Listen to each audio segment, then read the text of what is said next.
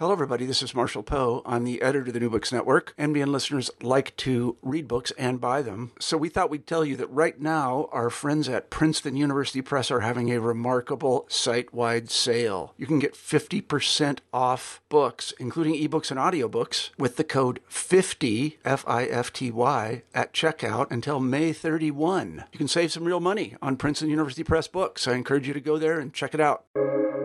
Welcome to the New Books Network. Hello, my name is Avery Weinman, and I am the host of this episode of the New Books Network series in Israel Studies. Today, I'll be speaking with Yair Wallach about his latest book, A City in Fragments, Urban Text in Modern Jerusalem, which he published with Stanford University Press in 2020.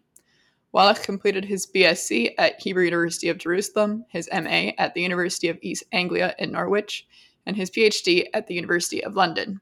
Currently, he is a senior lecturer in Israeli Studies at SOAS in the University of London, where he is also the chair of the Center for Jewish Studies and a member of the Center for Palestine Studies, the London Middle East Institute, the Center for Migration and Diaspora Studies, the Center for Cultural, Literary, and Postcolonial Studies, and the Center for Ottoman Studies.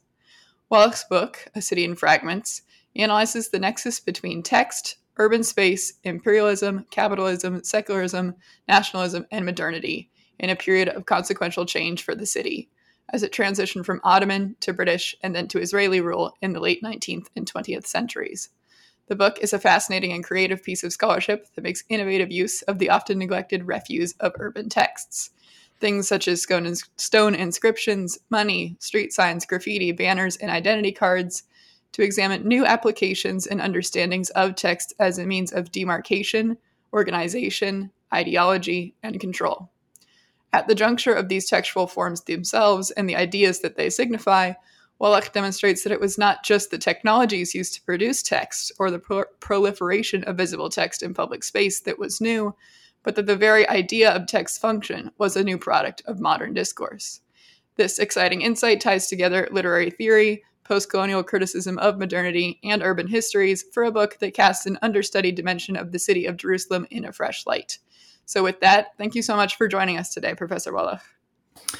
Thank you. It's my pleasure. Okay, so first, let's start by having you tell us a little bit about yourself. What is your background, and how did you get interested in history in general and this subject in particular? I was born in Jerusalem. I grew up in Jerusalem. And I started my first degree. I was doing a mix of computer science and humanities. And for some years, I vacillated between these two. I wasn't sure if I want to be a software developer or a historian. But then history won. And I did a second degree, an MA, which focused on modern European history, largely at UEA, Norwich. And then I studied at Birkbeck College in University of London, which went back to, and that's where I started looking at questions of textuality and space, urban space. So I've been, I think throughout, I would say, even from my undergraduate days, I was interested in the interplay of ideas and a material culture in history. How does ideology manifest in either in art or in visual culture or in everyday life? And how do we understand ideology through kind of the simple facts of our life? Right. And then so to set up the rest of the conversation, let's first unpack the academic fields in which this book is set and some of the theoretical frameworks upon which it builds. So first, let's start with kind of the nuts and bolts in the historical field. Can you sketch a brief outline of contemporary scholarship on late Ottoman through British Mandate Palestine? And after establishing kind of the factual basis, can you briefly explain what the genre of urban studies is and how you used it in writing this book? So, Palestine is, there's lots written on Palestine and Middle Eastern studies in various perspectives, and some for more Israel studies, more focused on the issue, some more focused on Arab Palestinian society. My book is part of what's called the relational approach. That's to look at Jewish communities in the issue and their interaction with the Arab Palestinian society, and to think of the historical processes something that shapes and creates these two separate societies in itself. So rather to assume that there is a Jewish society and an Arab Palestinian society in Palestine, and therefore obviously they have a conflict, the approach of relational historians is to say that we don't assume that these things exist, but we study how they come into being, and they come into being through relations between different communities. Zachary Lockman is the first to kind of articulate it around relational history.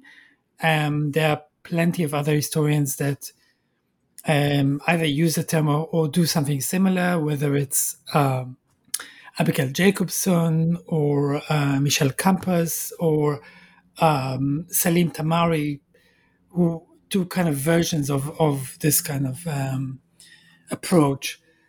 And it's something that has become more popular, I would say, in the last 20 years. So has the emphasis on cultural and social history. I think we're moving beyond the kind of the strict political history that focused on the chronologies of kind of the conflict and various kind of diplomacy and so forth, to approaches that are more that try to take this to different discussion. And there's various, whether it's about placing Palestine in a bigger context, or focusing on aspects that social and cultural aspects that have been ignored. There's a lot of emphasis on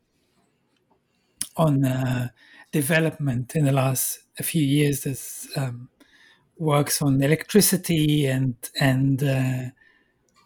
development and the emergence of the Arab bourgeoisie and its approach to capitalist development. So lots of things happening.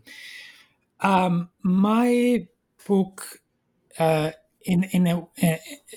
it's part of a discussion on Jerusalem and urban history in Palestine.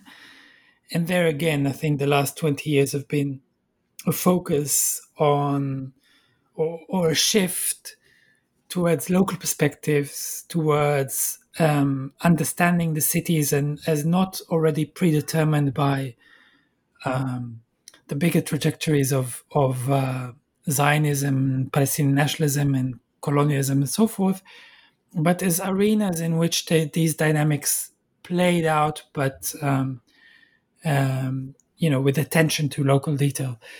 Specifically around Jerusalem, I mean, the 20, 30 years ago, the historiography was predominantly on Jerusalem, kind of was from a Zionist perspective that saw Jerusalem as a backwaters, as underdeveloped, backwards city of Ottoman decay, and all these kind of cliches that we know that incompatible with the historical record. That's not how we think of the Ottoman Empire in the last in the final stages of the empire, and specifically not on the urban centers of the Levant. So, and in that sense, that's where my book intervenes as part of that literature. And again, I'll mention the importance of Salim Tamari and the Jerusalem Quarterly of introducing a much more rich and nuanced approach that kind of didn't assume the nationalist conflict before it starts, and didn't assume the Zionist-Arab conflict before it starts, and kind of looks at late Ottoman Jerusalem as expanding, modernizing, transforming city, which is very unstable in many ways, and an arena of transformation. So that's one aspect, and that's kind of the locale and of Jerusalem and its history is a kind of urban history. But I should say that the book also interacts and correspond with and kind of engages with a lot of forms of historical literature on each of the specific media that I look at. So for example, if I look at stone inscriptions, then I have to look at epigraphy and the study of inscriptions as a historical source material, which is a very rich historical tradition in Arabic, but also to lesser degree in Hebrew, at least not when it comes to modern inscriptions.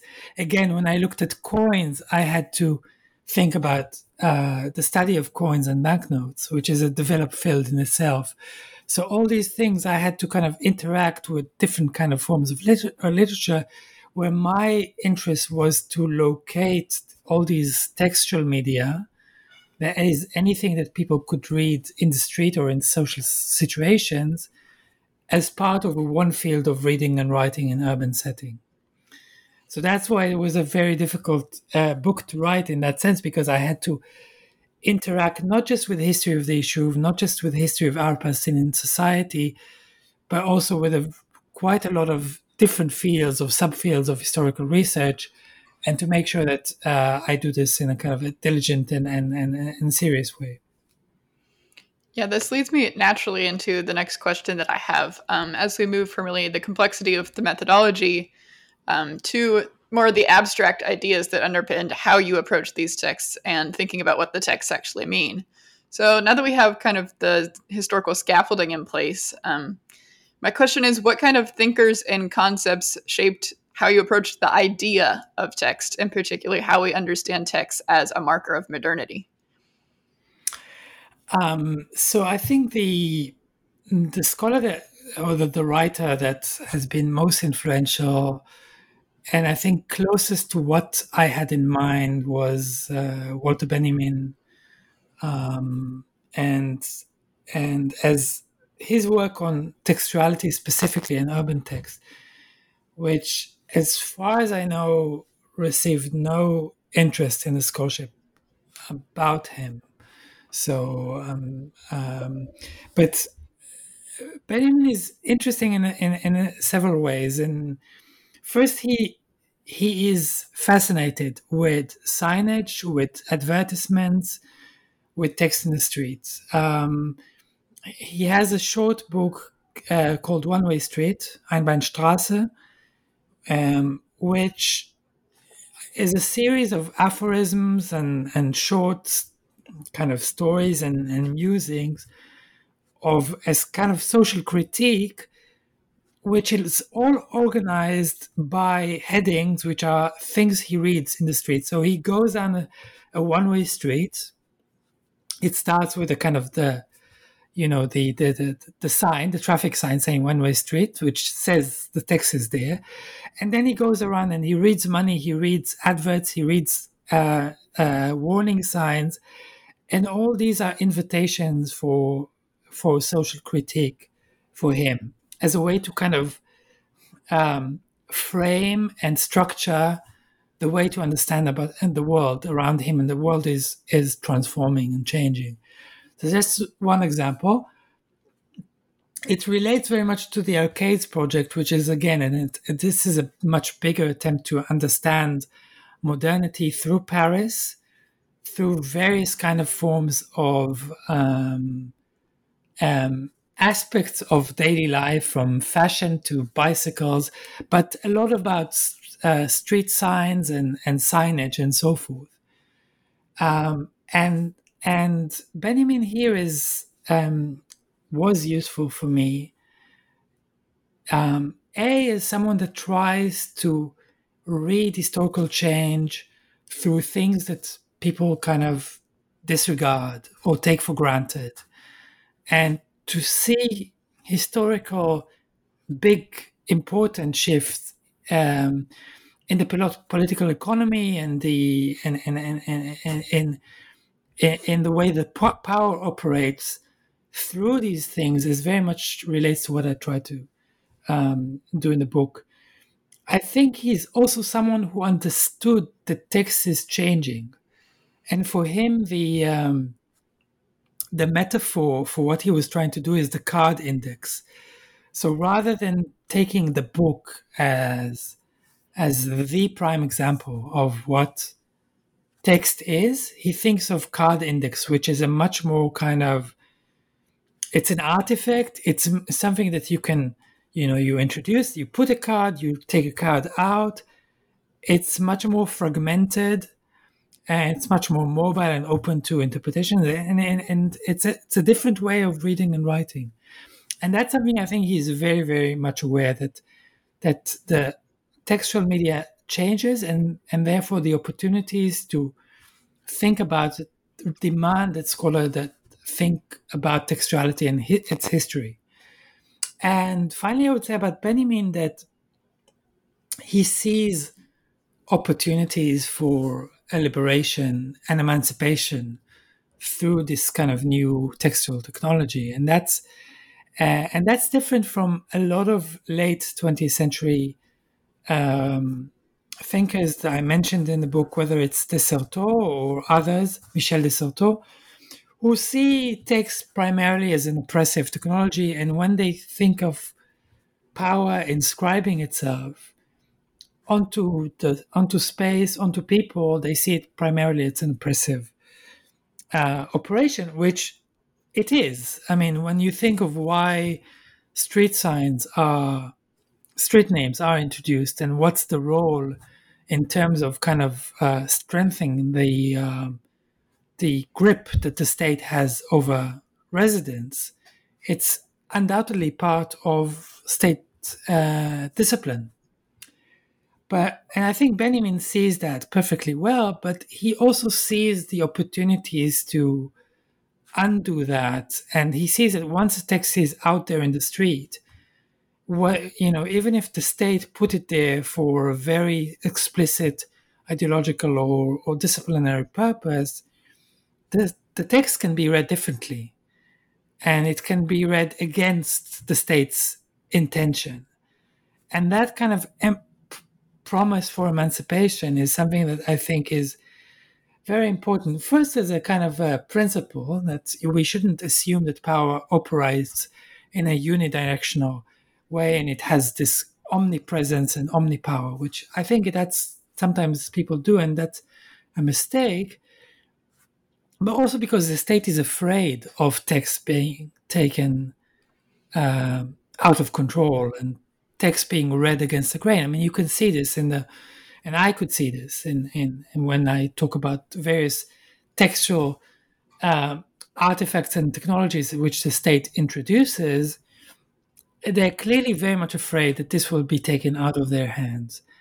And that is that text has that promise or risk of being used against power, which I see very much with Benjamin. And I think it kind of captures something both about the power text, the anxiety of the state against it.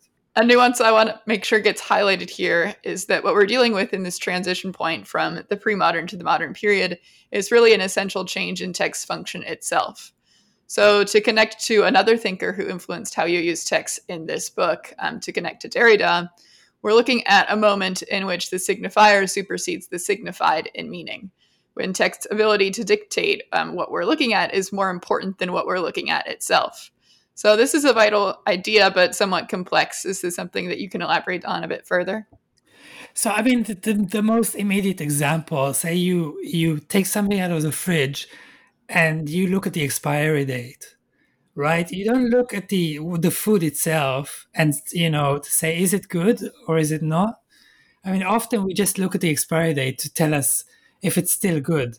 And that's just one example in which text and the signifier here kind of determines how we treat the signifier. And we kind of we trust the sign more than the thing in itself.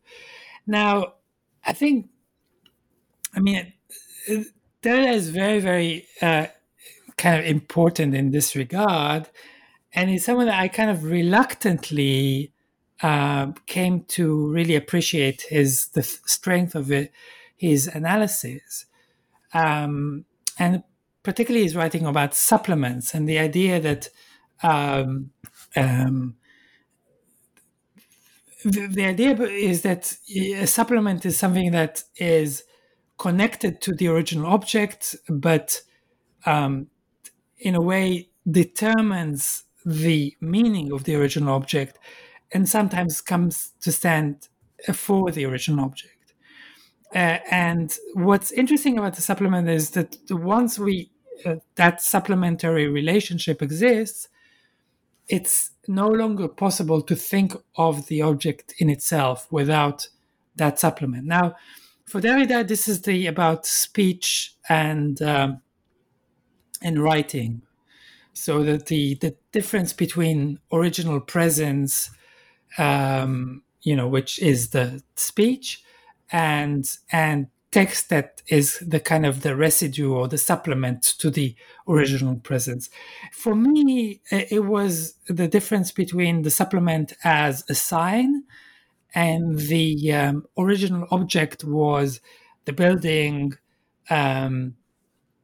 if it's a sign on architecture, or the person, if we think of identity card as a kind of supplement to the person.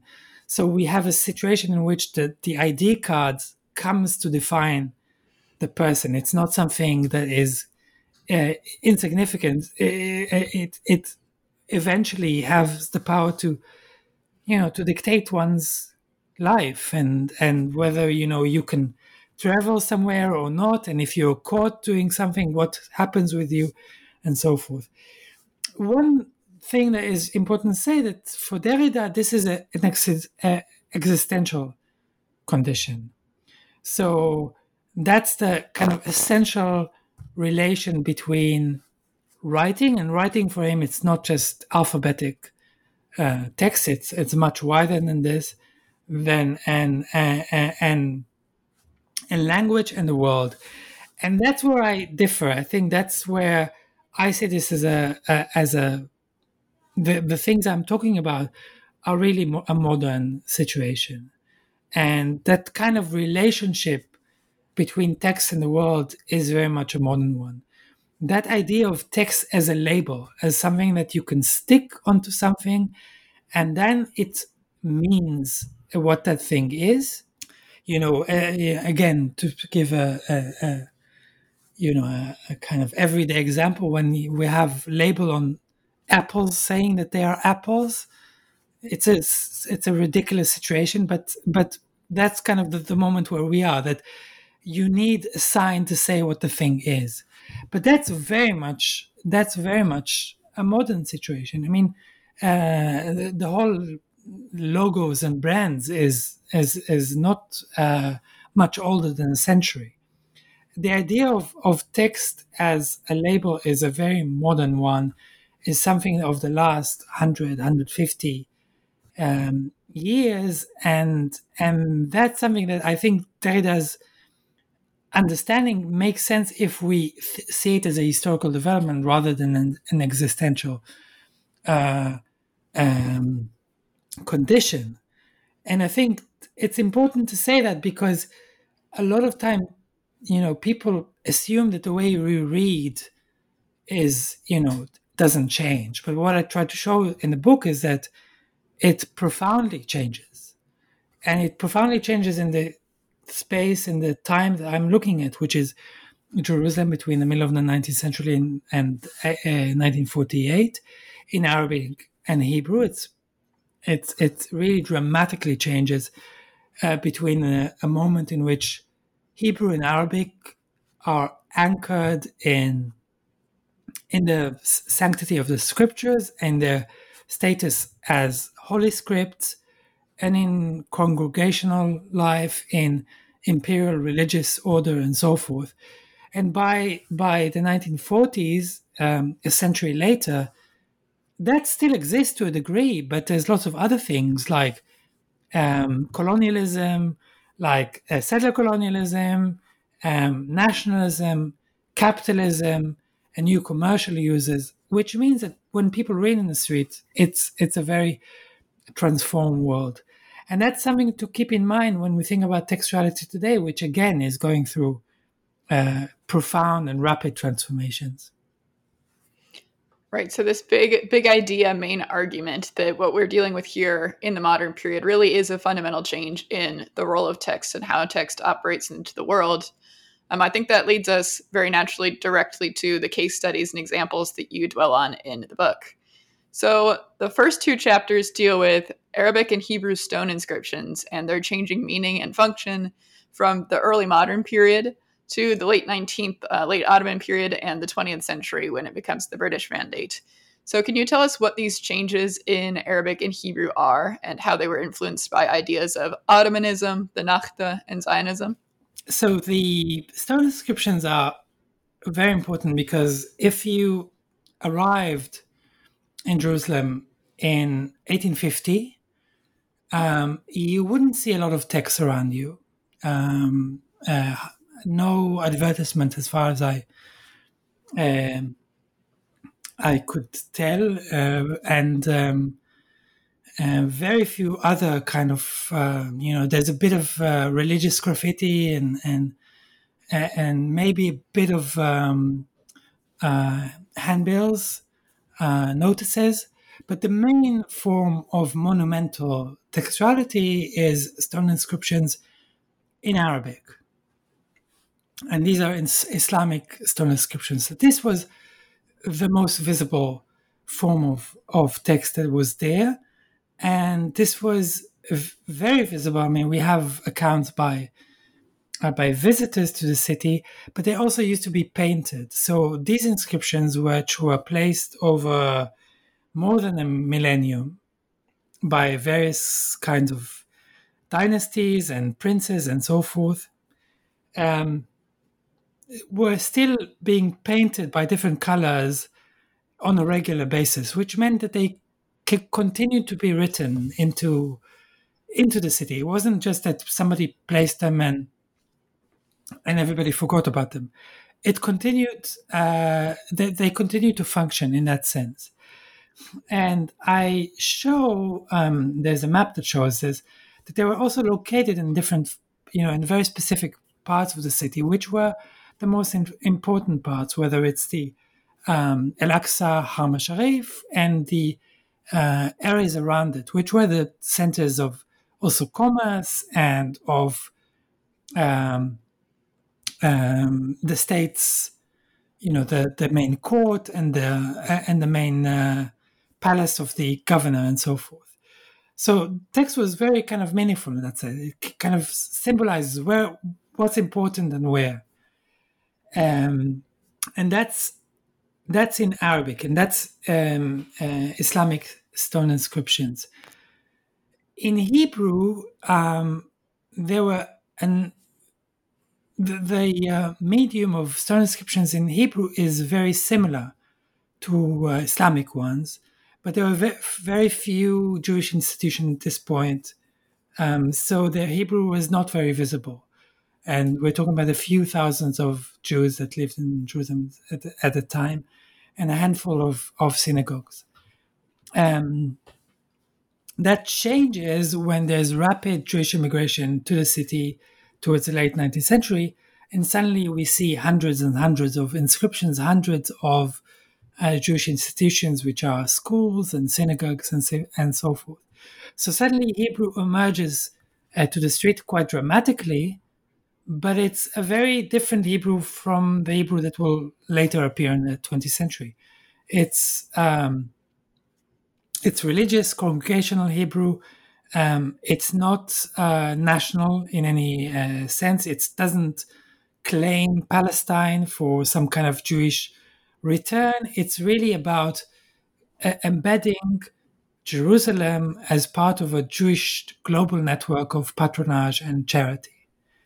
What's interesting about both Islamic and Jewish Hebrew inscriptions are that they're embedded with the fabric of buildings, and they're not some kind of external signifier. They're very much part of the wall or the just above the door and so forth, and also that they're not there to tell you what the name of the building is. So usually it's quite a lot of text that you have to read for the inscription, which gives you details of who gave the money and what were the conditions and what's the building for and the date of the construction and sometimes a verse.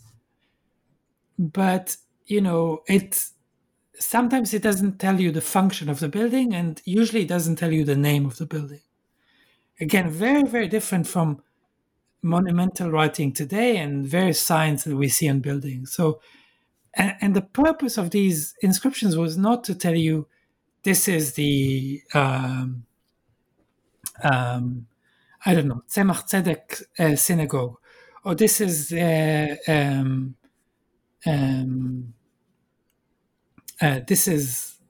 and this madrasa. It was more about this kind of embedding the act of charity of somebody who gave the money within the building, and to position it within a kind of network of religious charity, learning, welfare, and so forth. Now that changes quite dramatically as we move to the 20th century, where we see the arrival of new kinds of signs that were either external to the buildings, or sometimes stone inscriptions still in the buildings, but very different kind of text. So these were much more operated as a label, as something that designed to tell you very, very succinctly what's the name of the institution and what's its role. And the reason it's so important that is that kind of moves us to a world in which text is a signifier, and therefore it's also easier to imagine changes in names and meanings. So that introduces a kind of instability to the landscape, which isn't there in the middle of the 19th century.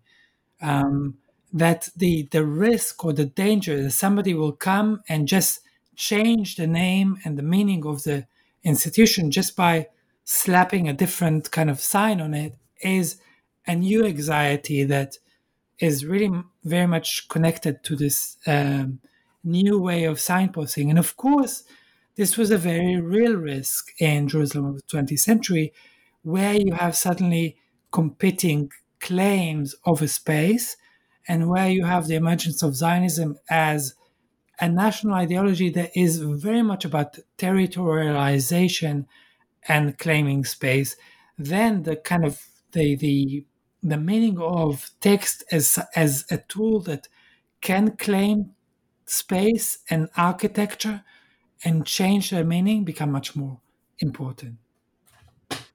Yeah, it seems to me like the big rupture here as we transition in time period is that we're seeing text undergo this desanctification process, where it's moving from profound and somewhat esoteric symbols to banal and descriptive texts. And I found it fascinating that the Nakhta, nationalism in the Arab world, and also Zionism, these definitively modern phenomenon, actually address the idea of text in similar ways here. And another similarity that I wanted to pull out that I found particularly fascinating, and perhaps explaining why it is that users of Arabic and users of Hebrew responded to changes in modern textuality similarly, was this idea of an aniconic textual tradition. Can you elaborate a little bit on what an aniconic tradition is, how it works in Islam and also in Judaism, and how that shaped modern text? So yeah, I think that's why it's interesting to study these together. Text is a privileged register in both in Judaism and Islam. It's the primary form of ornament in religious architecture and the primary mode of signification. Unlike in churches where there's lots of iconic elements, and that comes, of course, from the prohibition on iconic elements in both Judaism and Islam. And there's exceptions to that. I mean, we do have examples of various kind of iconic elements in Islamic architecture and also in Jewish visual culture, but these are secondary or marginal compared to the importance of text, I think, as the main kind of the main visual register, and that's also partly because text has a sacredness in itself. The idea is that the letters themselves have sanctity, which is not the case with Christianity. I think in Christianity, I mean, the word has sanctity, but not the script, because the revelation was not done in a particularly holy language. I mean, Greek doesn't, the original language of the New Testament, or in which the New Testament was written, doesn't have that kind of sanctity which Hebrew has for Judaism or Arabic has for Islam.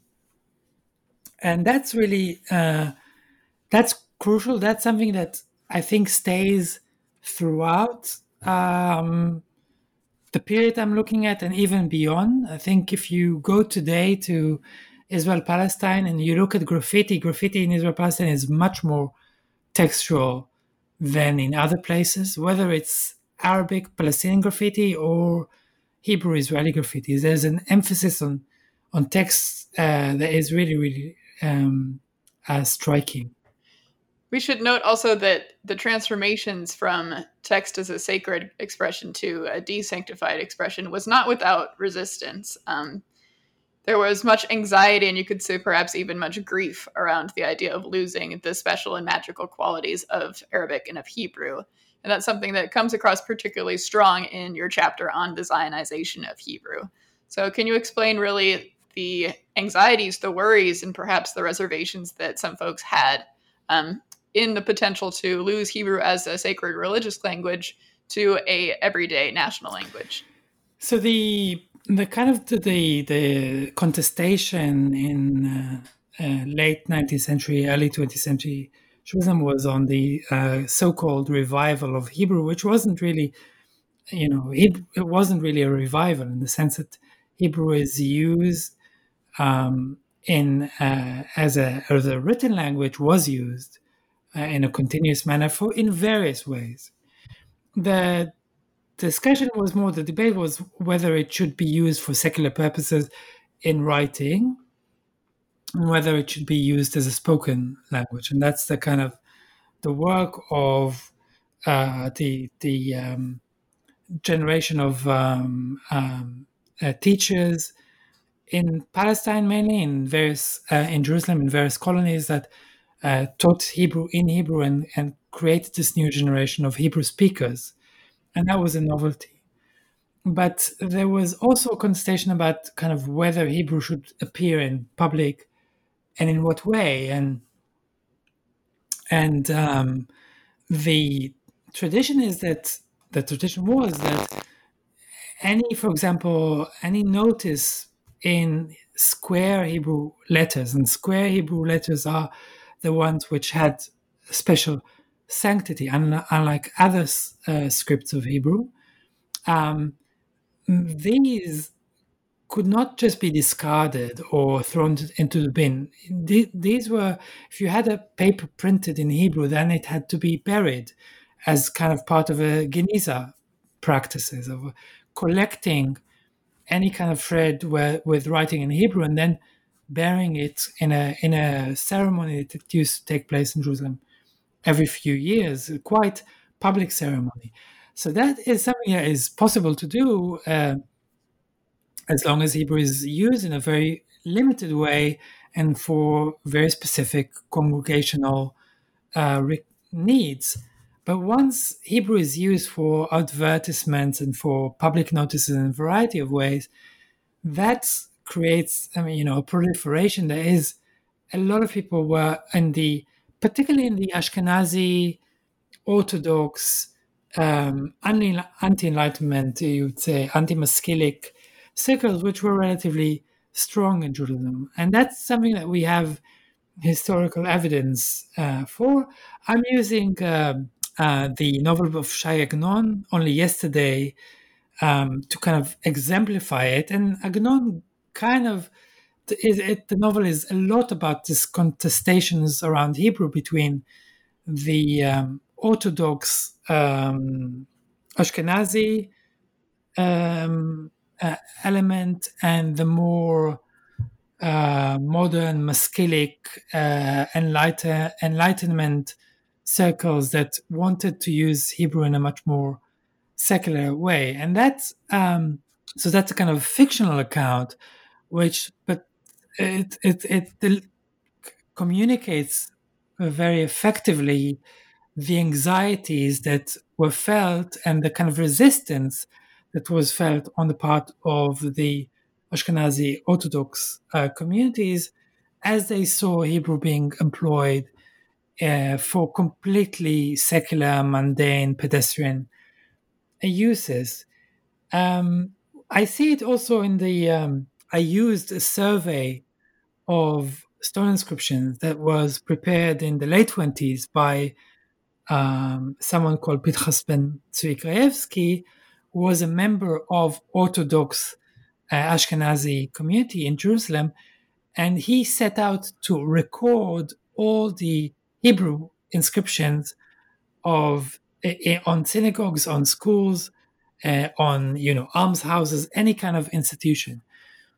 Now, what's interesting, these institutions were only, mostly 3 decades old. These were really new institutions. So why it was so important to record, and he has 2,000 inscriptions that he recorded, because he lived through the transformation of the Balfour Declaration and the emergence of the new issue with Zionist secular leadership. And he saw that his community and the way that it used text were basically losing their importance, were becoming a kind of relics of some past. And he wanted to somehow,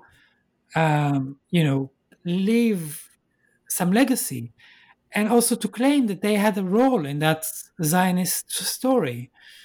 And so for that, he set out to record all these inscriptions. And what is so striking is how that failed, because, I, as far as I know, I'm the second scholar to look semi-seriously on this corpus of inscription. I mean, we're talking about at least 7 booklets of quite extraordinary detail of these Hebrew stone inscriptions that he left, and no historian made any serious use of. Except for myself and another one maybe that kind of started commenting about this, and that shows how significant the shift to modern Hebrew meant that a significant body of writing was effectively discarded and kind of made irrelevant and insignificant. Right. It's interesting then that in this competition really between ideas and ideas of how things should be represented, there's a victor and a loser, it seems, where there's one thought of belief as to how we should be using text that fades away as it becomes less popular in the modern period or less powerful and potent in the modern period, and another one that takes its place. This actually leads me to what I wanted to talk about with relation to coinage and money, and the difference between the Ottoman discourses that are shaping how the Ottoman Empire is issuing coins and the British Empire is issuing banknotes and money when it takes over the mandate. And so to explain this a little bit more fully, I think it's fair to say that the Ottoman discourse that is shaping their late period kind of endeavor to put text into space takes from ideas of progress and modernity and technology and things of that like, Whereas the British discourse that is shaping how they're issuing banknotes is really the inverse. It's more about capturing Palestine as a romanticized vestige of a biblical past. So in this competition between two different discourses, how did these different discourses shape how these two empires issued money? And in general, what did the money look like? So the change I'm looking at is the change from coins to banknotes, which of course is not specific to Jerusalem or Palestine.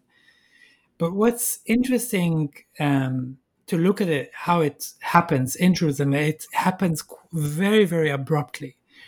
So until 1914, there's hardly any use of banknotes, certainly not in daily life in Jerusalem.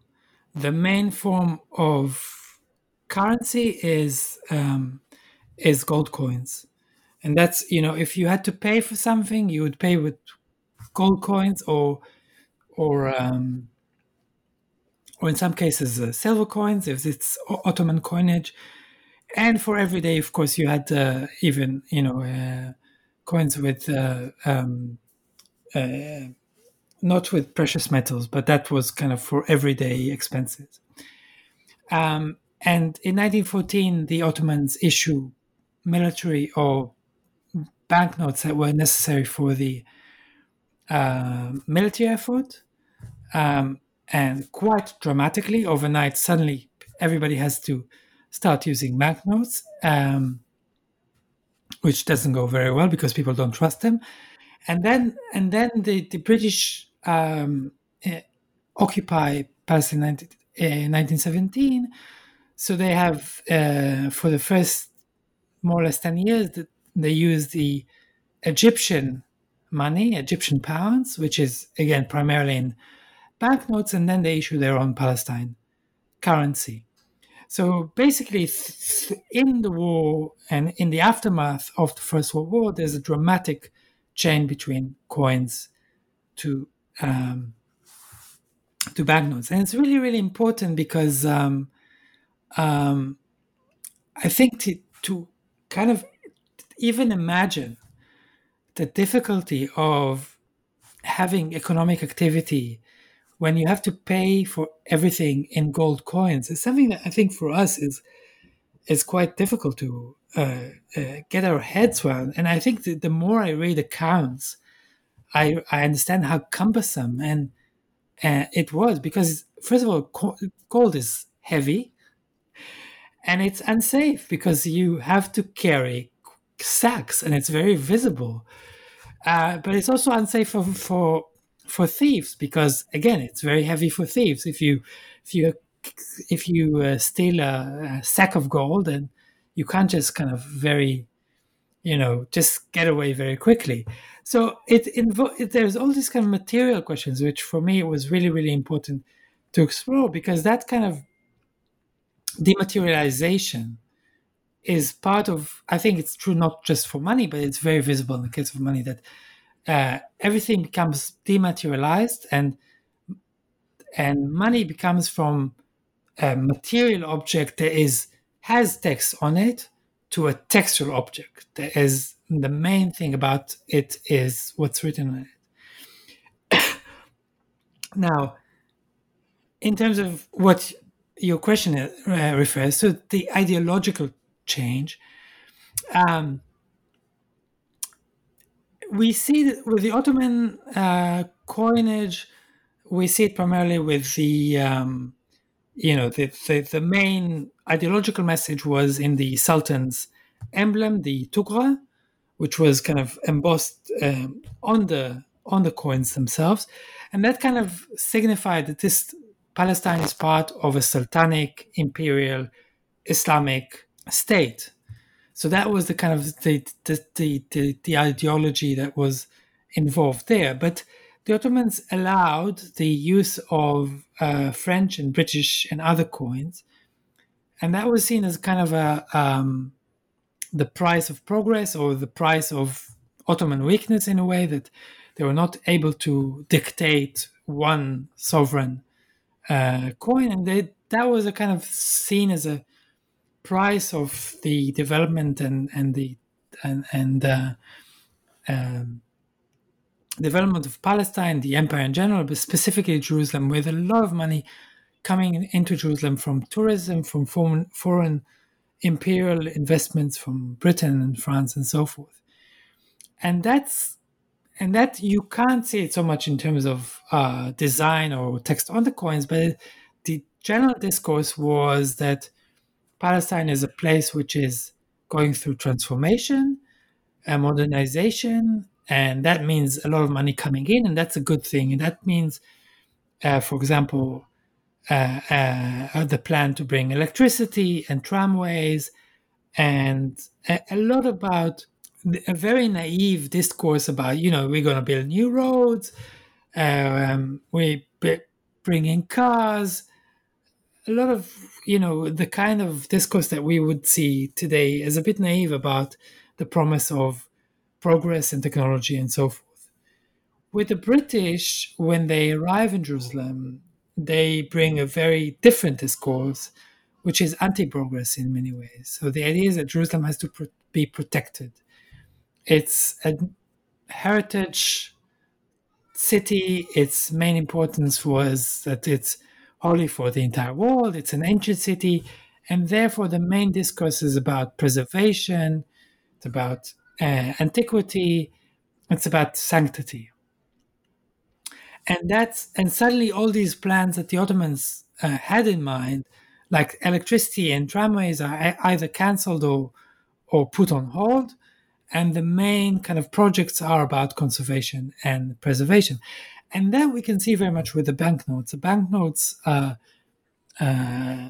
if you look at what on the British banknotes and coins and stamps, it's all these biblical reference to, the olive leaves and this architecture of sacred sites, whether it's the Dome of the Rock or Rachel tombs near Bethlehem. We have one minaret from Ramleh, which they thought was a Crusader tower. Mistakenly, they identified it as a Christian heritage, but it was actually a Muslim medieval site. But for them, it was important to have a balance between different communities. So for them, this was a Christian site. And we have the Citadel of Jerusalem and various other sacred sites which appear on these banknotes and coins and stamps. And it's really, and there's no people appearing on any of these artifacts. So when you look at these banknotes, the image you get of Jerusalem and Palestine, it's this kind of desolate country without any kind of people, without any kind of modern development and progress. And the only meaning of it is one of that kind of belongs to the past. Now that, I think it's really, really interesting that was the official discourse, while at the same time, of course, the British were facilitating tremendous transformation. First of all, by allowing the Jewish National Home and the arrival of tens and then later hundreds of thousands of migrants and new towns and new settlements being built. And second, by other forms of development, such as the Haifa port, which they paid for and was, changed dramatically the Palestine and the region. But for the British authorities, it was really, really important not to have the modern port on the banknotes. I think when it comes to discussion, the High Commission of Palestine says, well, why would we put the Haifa port? It just looks like any other port. We need to put historical places.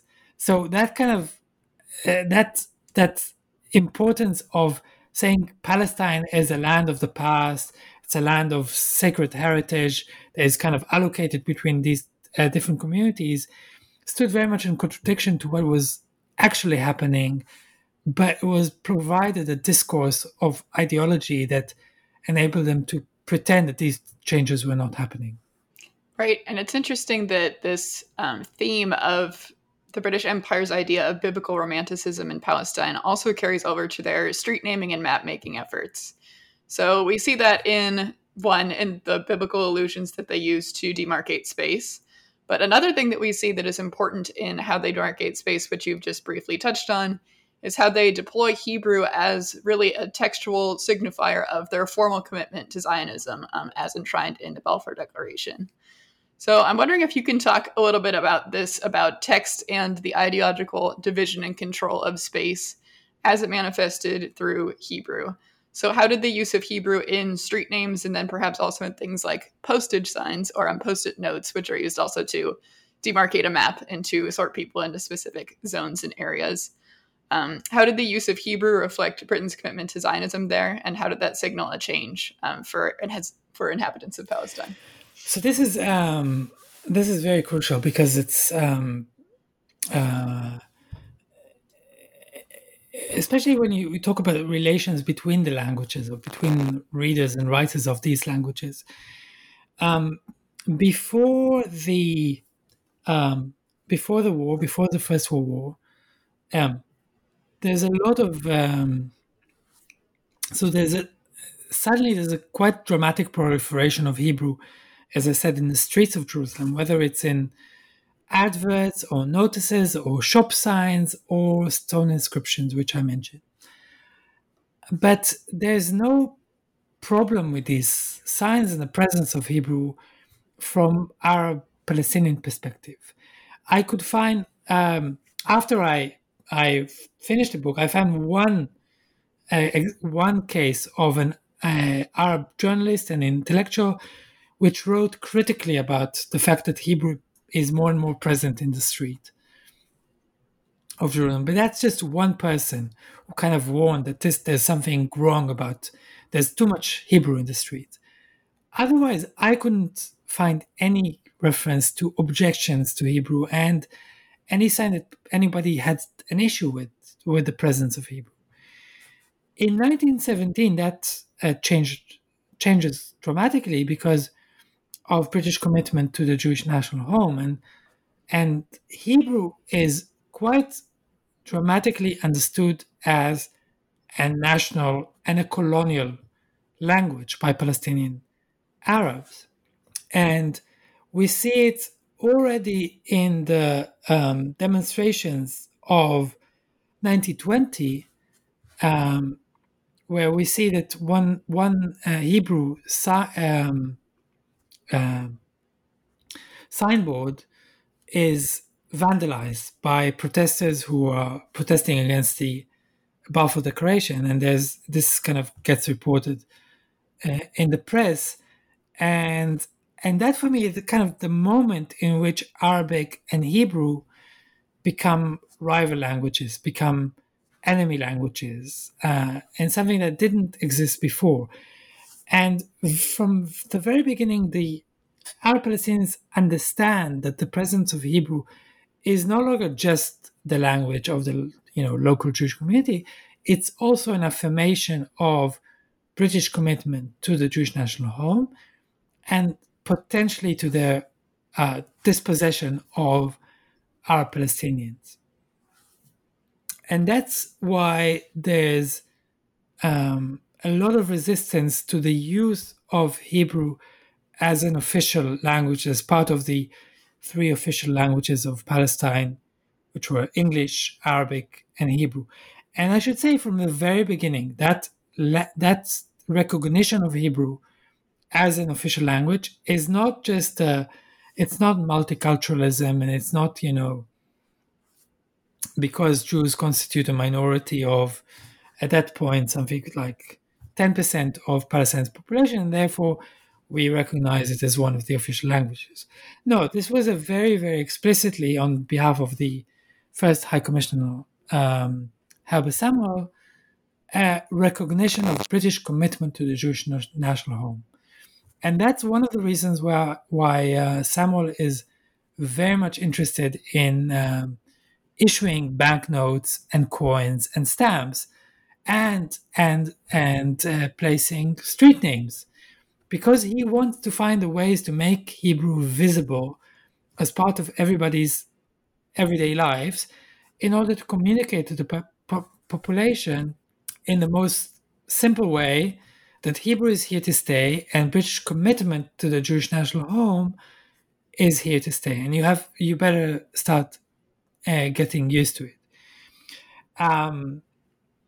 Now that's the kind of the context, and that's very, very clearly understood both by Jews and by Arab Palestinians. Arab Palestinians are resentful of that recognition of Hebrew, not because they dislike the language as such, but because they understand that that's a national recognition, and it also it manifests a lot in debates over naming. So, how do you call the country? Do you call it Palestine, or in Arabic Philistine, or you call it in Hebrew Eretz Israel, land of Israel, which means it's a political claim that means that the country belongs to Jews and will become a Jewish state eventually. And that's how our Palestinians read it, and they object to the inclusion of Eretz Israel as part of the name of the country. I mean, the official name in Hebrew was Palestina, which is Palestine, Eretz Israel in acronym, Aleph Yud. And that's something that created a lot of controversy. So that's also true to the street name plates. That is one of the very first things that the High Commissioner orders when he arrives in Palestine. So he arrives in the summer of 1920, and by August he tells the governor that he wants street names in signage in Jerusalem. And again, the motivation here is not pragmatic or practical. There's no massive demand from residents of Jerusalem that they can't find their way around, or their Uber taxis don't arrive in the right place, or anything like that. So it's really about symbolic and ideological transformation of the city, A, by making Hebrew visible, and B, by choosing the kind of names for the streets, which again were all about the Bible, the Crusades, ancient history of Jerusalem, as the only meaning which Jerusalem can take. And now that was very, very different from the street names that were in use at that point, which there were no street name plates, but they were used in oral culture, which were about, important buildings and so forth. It was kind of very down-to-earth names like the Consulate Street or the Hospital Street and so forth. And that had to be replaced with names that were laden with this kind of symbolic meaning, like Prophet Isaiah and Prophet Streets and King David and Solomon and so forth. So that was very much as part of an ideological remaking of the city, both in the names that were chosen, but also in the visual register, which was especially in ceramic tiles that were designed to resonate with the ceramic tiles of the Dome of the Rock, and a way to extend the sanctity of the Dome of the Rock over the entire city. So it was very, very charged symbolic operation through something as simple as street names. Right. I think you're making a really crucial point here about the intention, that this isn't multiculturalism or something even as banal as just, it's pragmatic and we need to be able to define the languages that are in play in this space. But it is very much about inscribing through text in a very literal manner nationalism and sectarianism, and mimicking this kind of imperial divide and conquer rule. So it's interesting to me that this theme of struggle, perhaps, and competition over changing textual use has really guided our conversation so far. And I think that brings us into another thematic couplet that comes later in the book, which is between graffiti at the Western Wall and the role of Islamic banners in the annual Nabi Musa pilgrimage. So in both of these cases, we can see how nationalism, a thoroughly modern phenomenon, transformed religiously coded local traditions into sites of conflict, in the process making both practices more or less impossible to continue in the same way. So in both cases, we also see how new anxieties around deviant behavior, legality, and political incitement that came out of this shared experience with British imperial rule take shape in what is happening at the Western Wall and in Nabi Musa. So I don't have an explicit question on this per se, but for these two chapters, I'm hoping that you can summarize the key points and big ideas of these two fascinating phenomena. So I'm talking there about two pilgrims' practices that are very, very old. One is the practice of Jewish pilgrims to write their names in sacred sites in general, but specifically on the stones of the Western Wall. And this is something that is documented in writing, but also in photographs and in paintings and so forth. So part of when you arrived in the Western Wall, you would write your Hebrew name in square Hebrew letters. Sometimes you would chisel deep into the stone. Sometimes you would paint in red or black. And that was kind of to invoke, to bring blessing to yourself, to your family, and and it was a kind of ritual of devotion. It's really, really important to say. It was not, something like graffiti on the subway or vandalizing something and just putting your name. No, it was really religious ritual. The other practice is the Nabi Musa pilgrimage, which was an annual pilgrimage by Muslim from all around the Jerusalem, from Nablus, from Hebron, and from villages. And that involved an embroidered banner that was written with verses, Quranic verses or others, and referred to holy prophets. And these banners were typically held in kept very carefully in sacred spaces throughout the year, and they would be taken out on very specific occasions and then paraded throughout Jerusalem and then to the site of Nabi Musa, which is where Muslims believe Prophet Musa was buried. And then the banners would be placed on the tomb of Prophet Musa.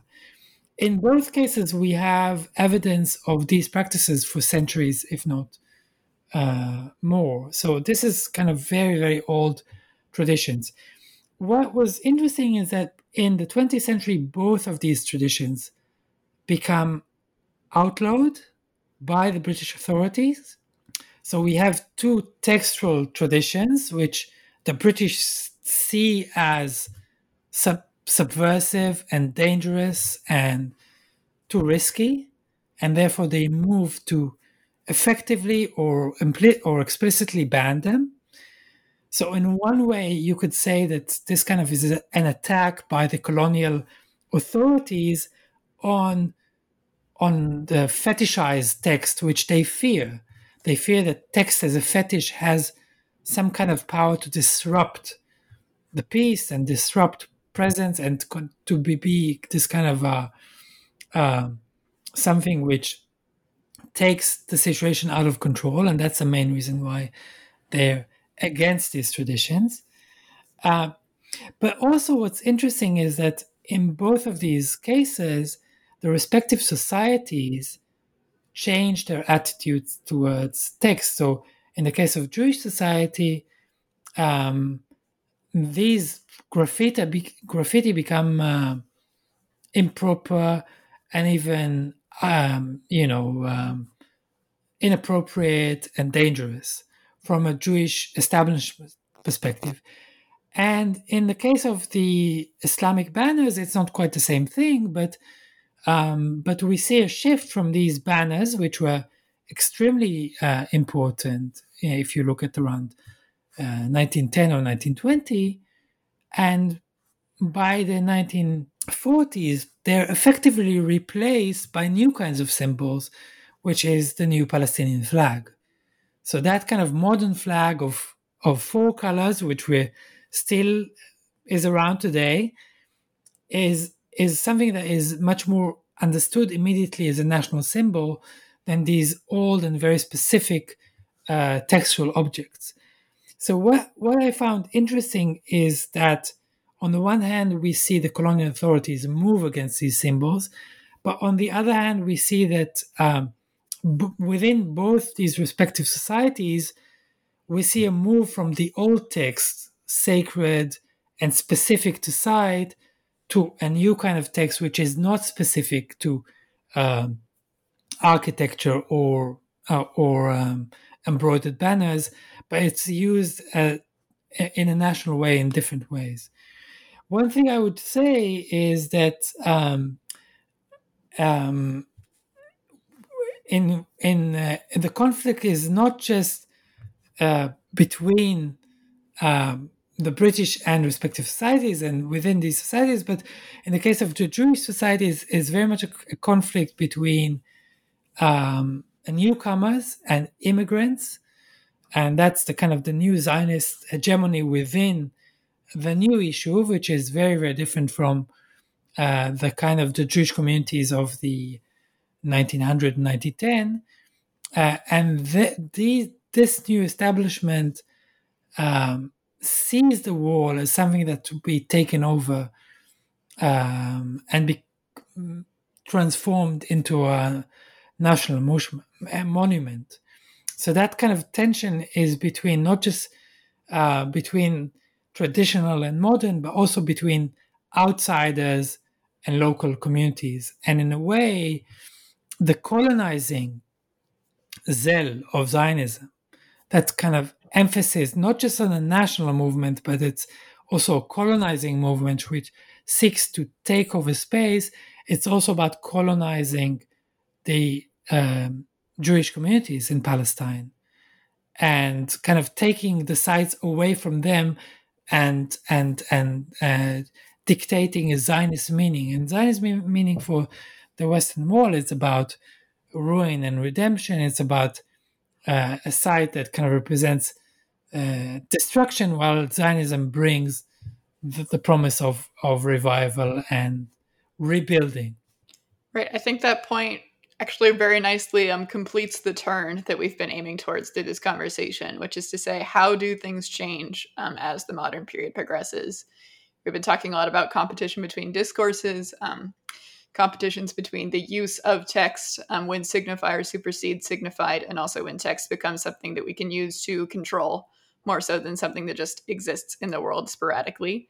And I think this actually leads me to my final question on the book, which is going to speed us up to our contemporary moment. So, what is happening with urban textuality and power in Israeli-Palestinian society today? And in particular, I'm thinking about the assault on Arabic as an official language.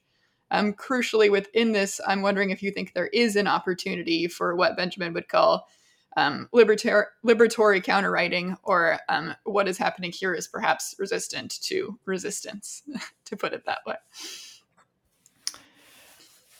So, I mean, I think it's important to say that after 48, the Zionist movement, and now Israel after 48, has state power, and therefore it's much more able to use text and to reify its own understanding of history and connection, Jewish connection to Palestine, and to write it onto the landscape while erasing Arabic names, nomenclatures, and geographic signification, and so forth. We see this in maps. We see this in signage and so forth. And that's something that is, again, doesn't really appear so much in my book, because before 48, the Zionist movement had some power to write its own text, but not so much to erase others and dictate the kind of the real quote unquote names for places. Now that's something that we see from the 50s onwards, the kind of the erasure of the Arabic geography and the replacement with a Hebrew geography that very consciously was designed to resonate with the Bible and the ancient Jewish history in Palestine. In terms of that kind of escalates, and I think your question alludes to the fact that Arabic was downgraded in the nation-state law of 2018, was downgraded from an official language, which is one of the two official languages in Israel. It was Arabic and Hebrew. So the only official language is Hebrew, and Arabic has a special status. It's not clear what that status is. I think, in effect, I don't think that there's a really changed dynamic. So that legislation, that nation basic law of the nation state, I don't think we can say that it, in any dramatic way, changed the way that Arabic is used in public space. Arabic was not used before 2018, and to a large degree, and when it was used to erase Palestinian Arab memory as much as it was used to indicate place names in Arabic. I mean, it's very clear that, when the name of Jerusalem, Al-Quds, is written as Urshalim, which is a name that was used to specifically to resonate with the Hebrew Yerushalayim, and that started long before 2018. And the state of Arabic writing in public space was abysmal before that, and that hasn't changed dramatically. The extent of Arabic proficiency among Jewish Israeli public was similarly very limited before 2018. It hasn't changed. In terms of the power of Arabic, I think that's a very important question also in relation to Arabic being a Jewish language. And that's something that part of the resistance to the nation-state law and the downgrading of Arabic came from Mizrahi Jews of Jewish Arab heritage, which said, and that was they appealed to the Supreme Court against the law, saying this is our heritage that is being erased here, because Arabic is also a Jewish language. It's used by Arab Jews as part of the region for more than a millennium. And that was rejected by the court quite dismissively. Now, there's a substantial number of Israeli Jews who come from the Middle East and North Africa, and for whom their heritage involves the Arabic language. Now, how does this challenge or not the kind of the logic of erasure is an open question, because it's not clear to me that the very use of Arabic in the Israeli space necessarily counters that kind of dynamic of erasure. I mean, I think that's something that some people are kind of celebrate as a potential for disruption, and some people dismiss as something that cannot really disturb the logic of erasure. I think that's still an open question. For me, I do think that Arabic has potential of disruption and potential of resistance, because any presence of Arabic in the public sphere is not obvious in Israel, and you can see it in the and to the extent that Arabic is literally erased in street names in Jerusalem and in a very regular way, and the street names have Hebrew, Arabic, and English, but very often the Arabic is vandalized or there's a sticker over the Arabic. So that obviously that bothers somebody enough for it to be erased. Now, the interesting thing is that often these names that are erased are in themselves Zionist names. So you have a kind of double erasure of the Arabic. But I think that indicates that Arabic does have a potential of disruption that is there and is you can't normalize or you can't make Arabic into a Zionist language to a sufficient level that it will lose this kind of disruptive presence. So in that sense, I think that is something that is interesting, and it's interesting because, as I mentioned, Mizrahi Jews and the return to Arabic is something that we do see with Iraqi Jews, Egyptian Jews, Jews of Middle Eastern heritage, which are more and more interested in their linguistic heritage as part of that. And that doesn't necessarily have a political implication, but I can't see how you can diffuse that element from the use of Arabic in public space. So personally, I think that is something that continues to resonate and have potential of resistance and disruption. Right. This open question paradoxically brings us, I think, to a very good and natural close to the conversation. So I want to say thank you again for joining us today. This has been a really insightful conversation. Thank you so much for the invitation and for the opportunity to present the book.